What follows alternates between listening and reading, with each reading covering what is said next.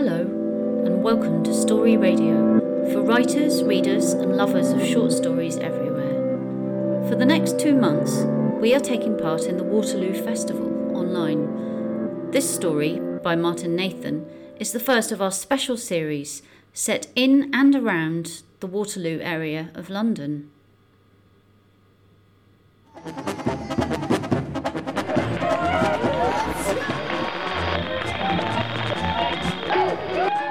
The Vulnerable, by Martin Nathan. They were playing some kind of Balkan jazz in the lobby of the National Theatre, and Simon was excited to hear it, because although he didn't really like jazz, somehow with that Balkan element it seemed better, and the musicians were having such a good time. And there was that singer, with her hair drawn back in a knot, her lips tight as she sang. Simon watched transfixed, and when she finally stopped, she did this little dance move with her hips that made him want to grab an instrument and join her band. He couldn't play anything, but he had been thinking about getting a double bass. It couldn't be that hard, and he wanted a substantial instrument he could get lost behind, picking out the notes in a deep rhythm he could feel running through his body.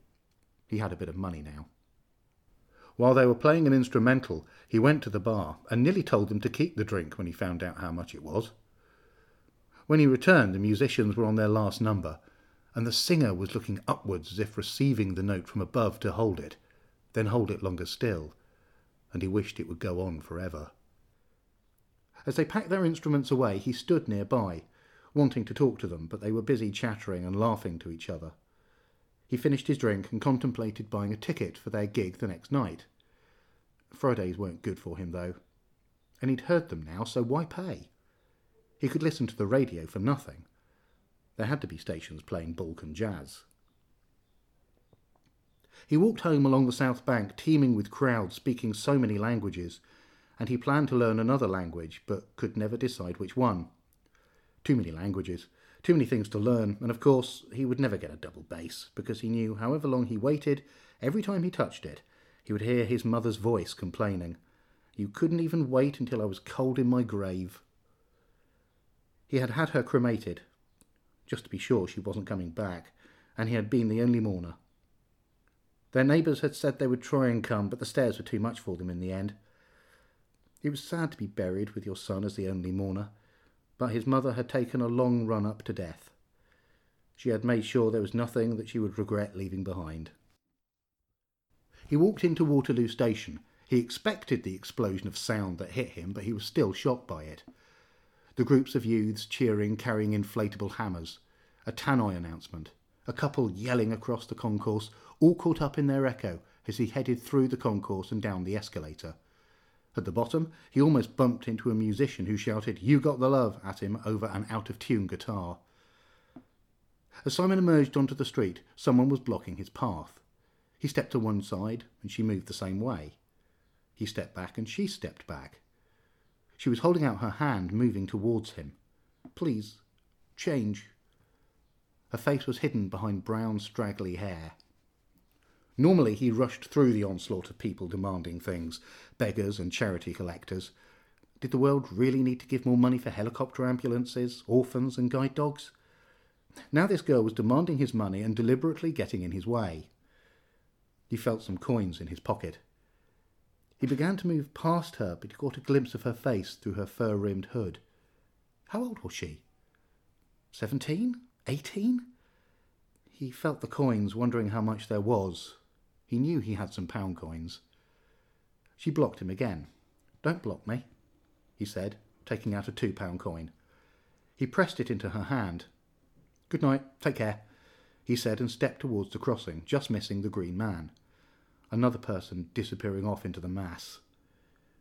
He could feel good about himself. He hadn't ignored her. She would spend it on drink and drugs, but his father used to say, what else are they going to spend it on? A mortgage? An ISA? Spending is their business. Giving is yours. His father always gave to beggars. The lights changed and he strode across the road. He looked back to see if she'd moved on to someone else.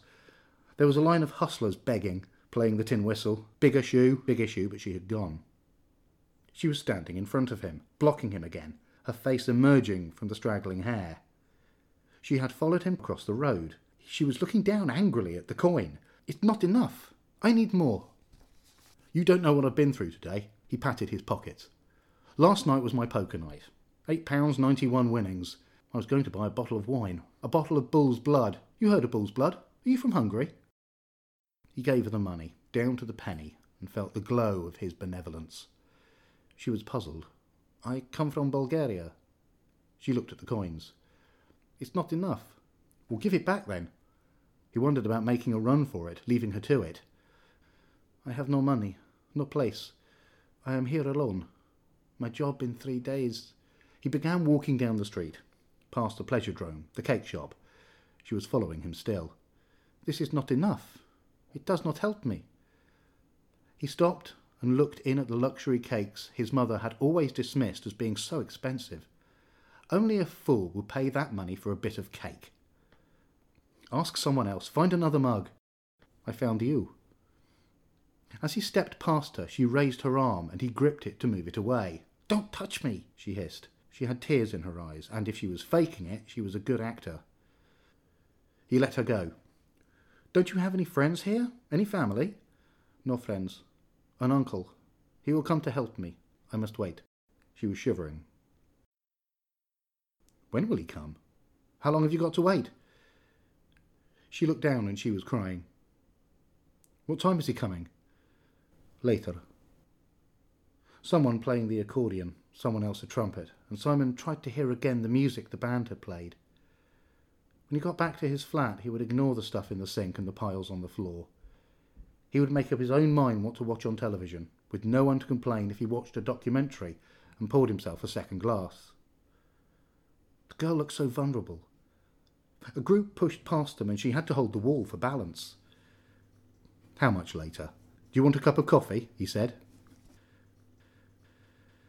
He had intended to buy her a coffee and leave her there in the coffee shop, but somehow found himself sitting with her. He never drank coffee, but here he was. She seemed calm sitting there in the warmth, happy to sip and look around without talking. Then she started shaking. What's the matter with you? He asked. Sugar, she said, in blood. Are you diabetic? He mimed injecting, but she shook her head, and he realised she had misunderstood. He bought her a brownie, and she stopped shaking. That money I gave you, that was my poker winnings. I was on a losing streak for so long, and then last night my luck changed. Luck plays a long game. She looked puzzled. You've got to hang on in there. Your luck will change. Normally I would have pushed past you like everyone else, but today you caught me on a good day. Is that luck? She looked down into her coffee cup. Thank you, she said, and he wasn't sure if she meant for the coffee or his advice. Maybe she was being sarcastic. It was useless advice. For the first time he saw her eyes properly, dark and wide with the indignity of her situation. She had a line of mascara under her eyes and her face was thin and pale, but with a red flush on her cheeks. Or was that makeup? She seemed younger than before. He bought more coffee and wondered if she would still be there when he'd returned. She might have found someone else to latch onto by now. You seem different, he said. Not the begging type. What is the type? They're hardened. They move in and out fast. They don't want help, just money. You pick me and... Maybe I saw kindness.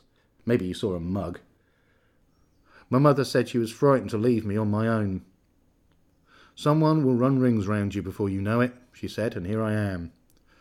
On the first day. I bet she's laughing at me somewhere. Run rings around a mug? She was puzzled. What's your name? Anna. I'm Simon. Her hand flopped limply in his as they shook. Anna from Bulgaria? No bull's blood or vampires. Just people, she said. People and animals. Have you been? Me? I haven't been anywhere. You should go. Somewhere. I can go anywhere. Where should I go? She looked at him amazed. You're asking me where you should go? Everyone wants to come to London. He had been wondering about travelling, but he didn't have a passport. Why did you come here? What did you think you'd find? Anna held his gaze. I've come to meet my uncle. I am waiting in the station. What time is he meeting you? Simon checked his watch.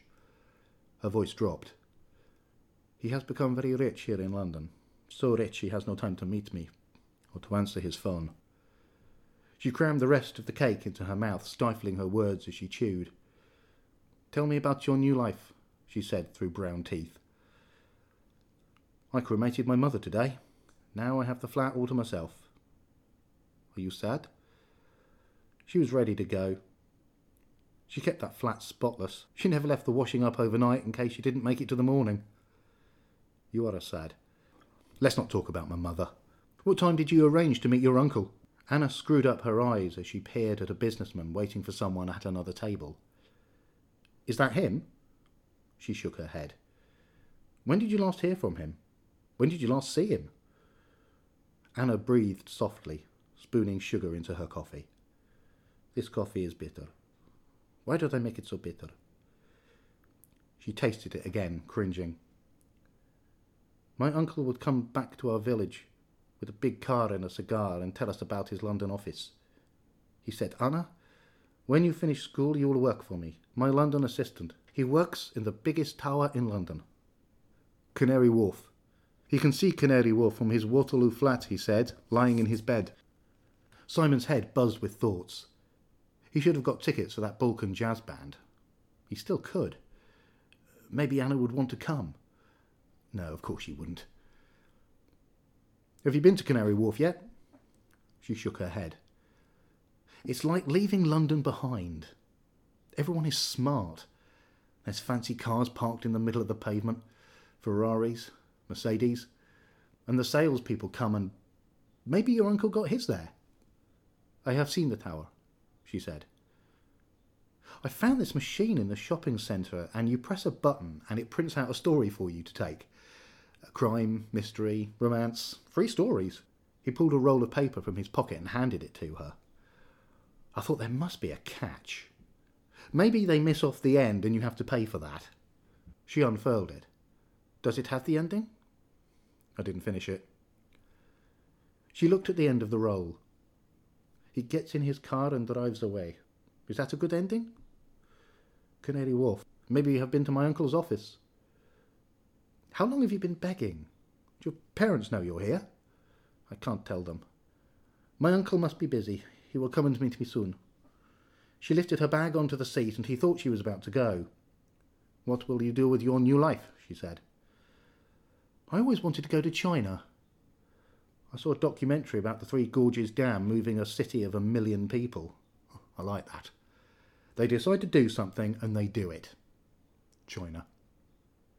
Where would you go?" She stirred her coffee foam around. "I would go to Japan. Everything is clean."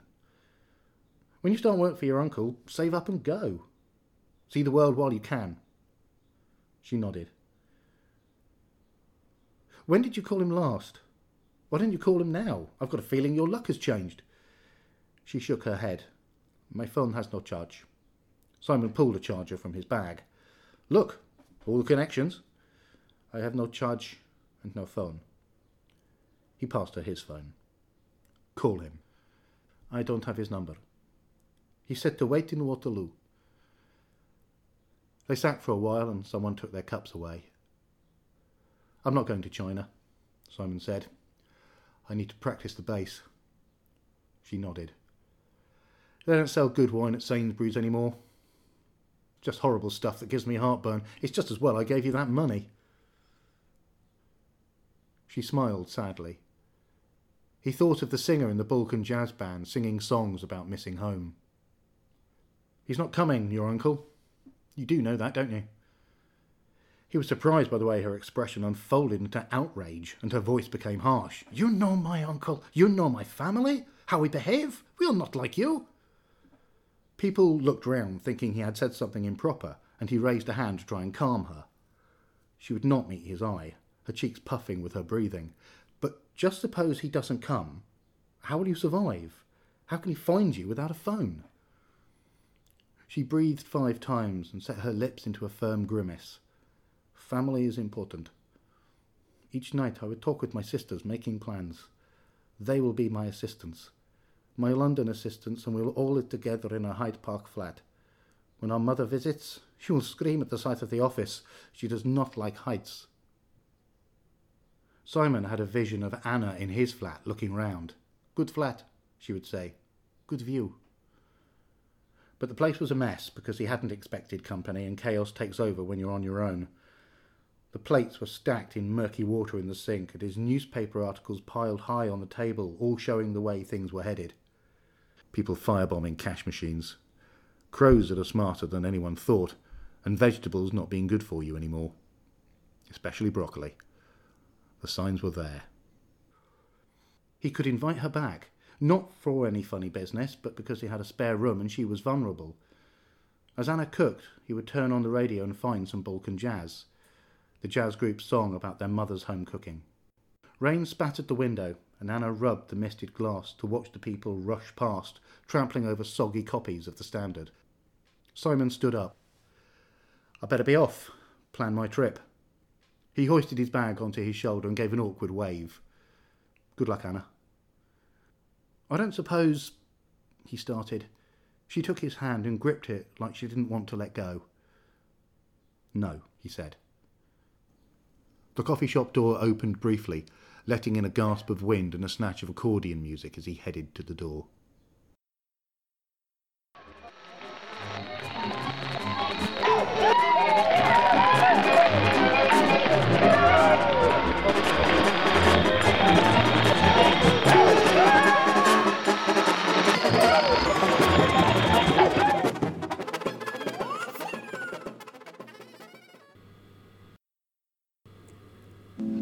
That was The Vulnerable, written and produced by Martin Nathan and read by Simon Balkan. You can read more about the festival online at www.waterloofestival.com or subscribe to Story Radio for more stories. Stay safe and goodbye.